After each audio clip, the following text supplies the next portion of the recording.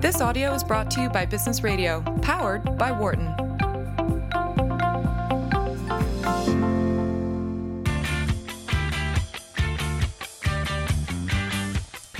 Welcome back to Launchpad on Business Radio, powered by the Wharton School, Sirius XM, Channel 111. I'm your host this week, Carl Ulrich. I'm Vice Dean of Entrepreneurship and Innovation at the Wharton School, where I teach entrepreneurship, innovation, as well as product design. This week, we've got a really interesting show. We're interviewing 8 of the semifinalists in the Penn Wharton Entrepreneurship Startup Showcase and Startup Challenge. And these are student entrepreneurs who are any student at the University of Pennsylvania may participate, but they're doing real things. And many of the past participants in the Startup Challenge have gone on to create important and interesting companies. So this is real stuff.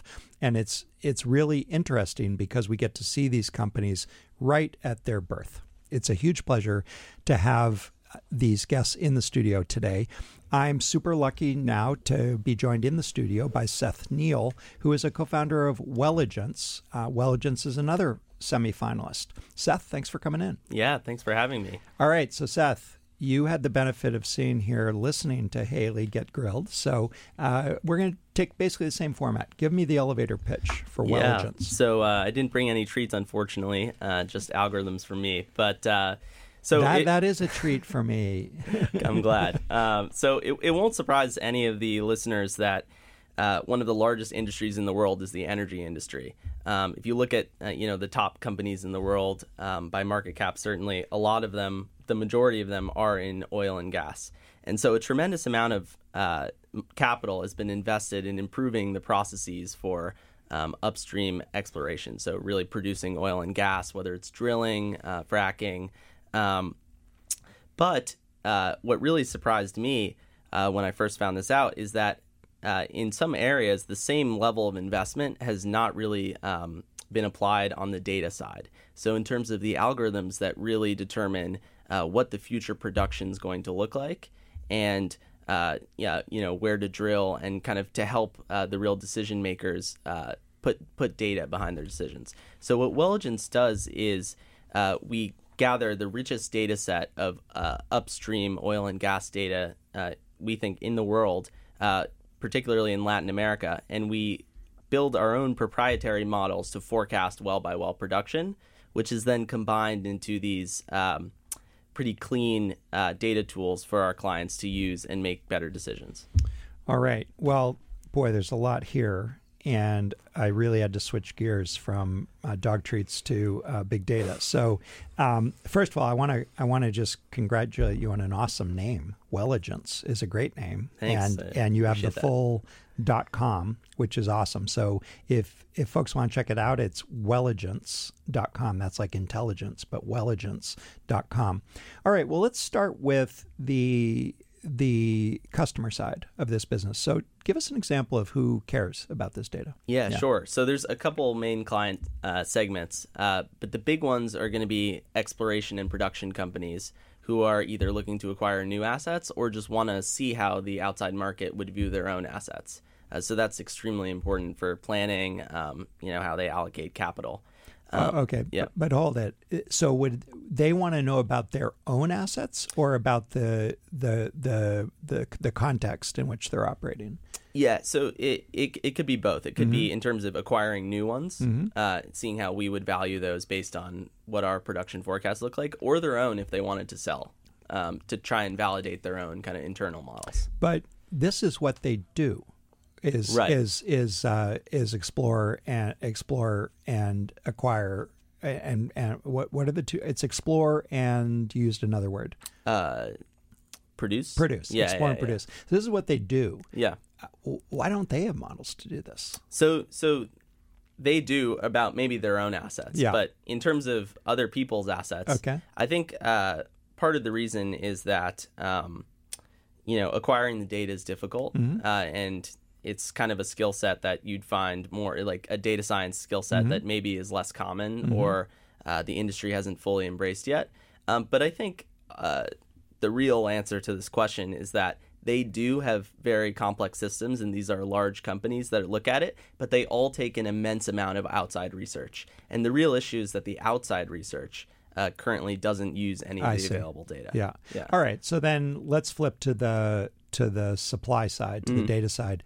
Where does this data come from? I wouldn't think that people operating wells would provide their data. So just tell us a little bit about where it comes from. Yeah. So right now our main focus is on Latin America, and in almost all of these countries, the main oil producer is the state-run oil company, and they typically provide access to their data for a variety of reasons.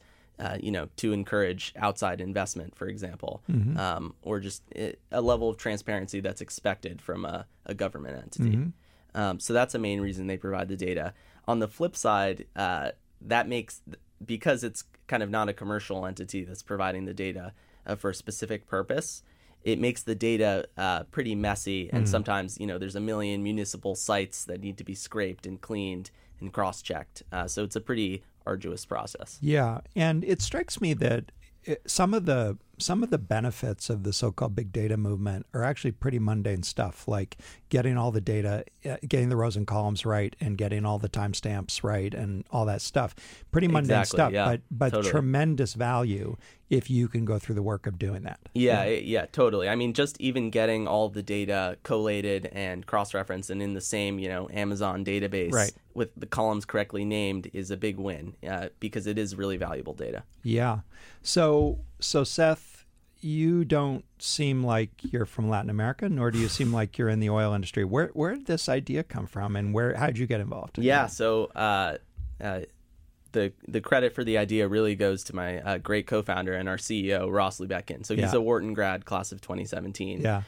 He's from Texas and had worked in the oil industry his entire young career for about 8 years before business school. So he was actually running a third-party energy research division in Brazil, the Brazil office of the largest incumbent, for a number of years before business school, worked in energy private equity, and actually worked on a deal where they bought a third-party energy research company. And he saw the difficulty that energy research companies had with covering this Latin American space because they didn't know where the data was. It's hard to get.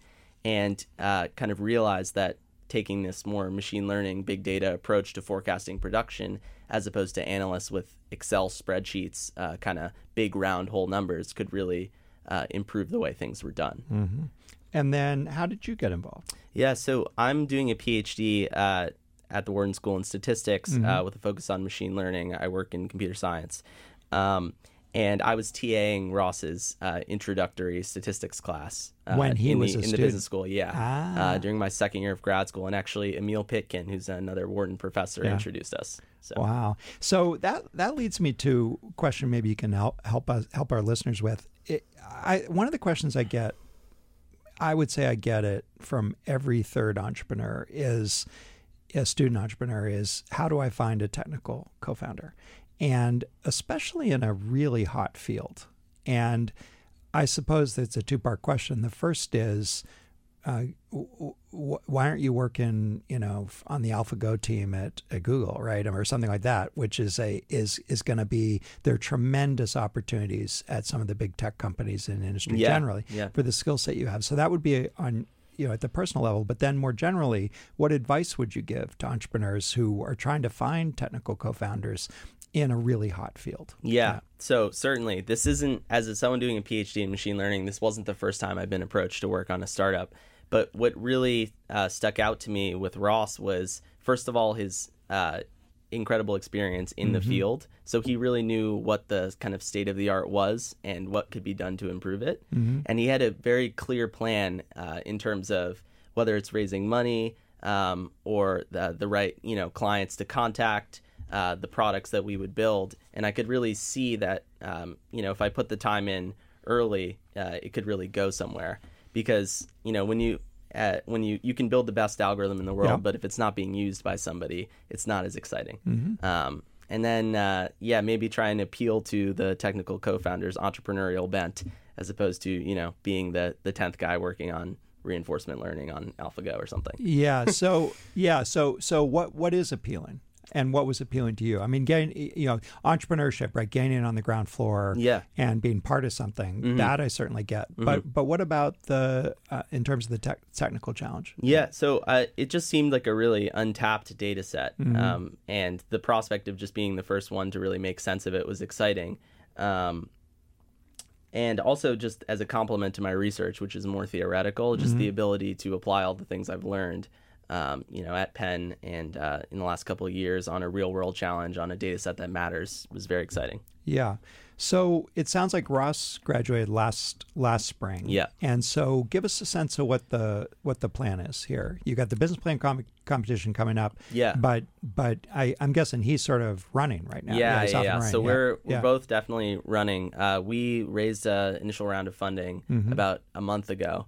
And so we're kind of scaling up right now. We're preparing to deliver our kind of flagship product, which is a portal with Brazil and Mexico in about a month. And the team's about, we're hiring rapidly. So 7 or 8 full-time people right now. Yeah. So I know you're the CTO and probably Ross had to lead the fundraising effort, but I wanted to ask you a question about fundraising. This is a pretty arcane product and it's, I wonder what advice, what lessons you've learned about how to pitch this and how to communicate it to somebody who isn't in this industry, and maybe some reflections on that fundraising. So I think the fact that it is an arcane product was a blessing in disguise, because we really went to people who knew the space and knew what the value proposition was, and it wasn't an area where they're getting a lot of pitches like this. So I think that worked to our benefit, and that's who our investors ended up being, kind of energy insiders. One being a large private equity firm, energy private equity firm in Texas, and the others being, private equity investors with a focus on energy. Yeah. So I actually wondered, we didn't talk very long about the customer side. You talked mostly about people who are directly in the oil and gas business. Talk a little bit about those who make money off information. So that's almost an equally large client segment. We just kind of got some, but private equity is a big potential client because you're right, they aren't producing these assets, but they still need the data, they're still putting in the money, and so to give them a screening tool where they can easily visualize things is a big value proposition for them. And then there's potentially hedge funds, which is a little more down the line, who trade, say, municipal bonds backed by oil or all these things. So this would be along the lines of those industries or those companies that provide weather data to to hedge funds that are trading on agriculture, right? They're looking for some kind of information. Yeah, exactly. A little more curated because we also provide our own analysis and algorithms and valuations, but yes. Yeah.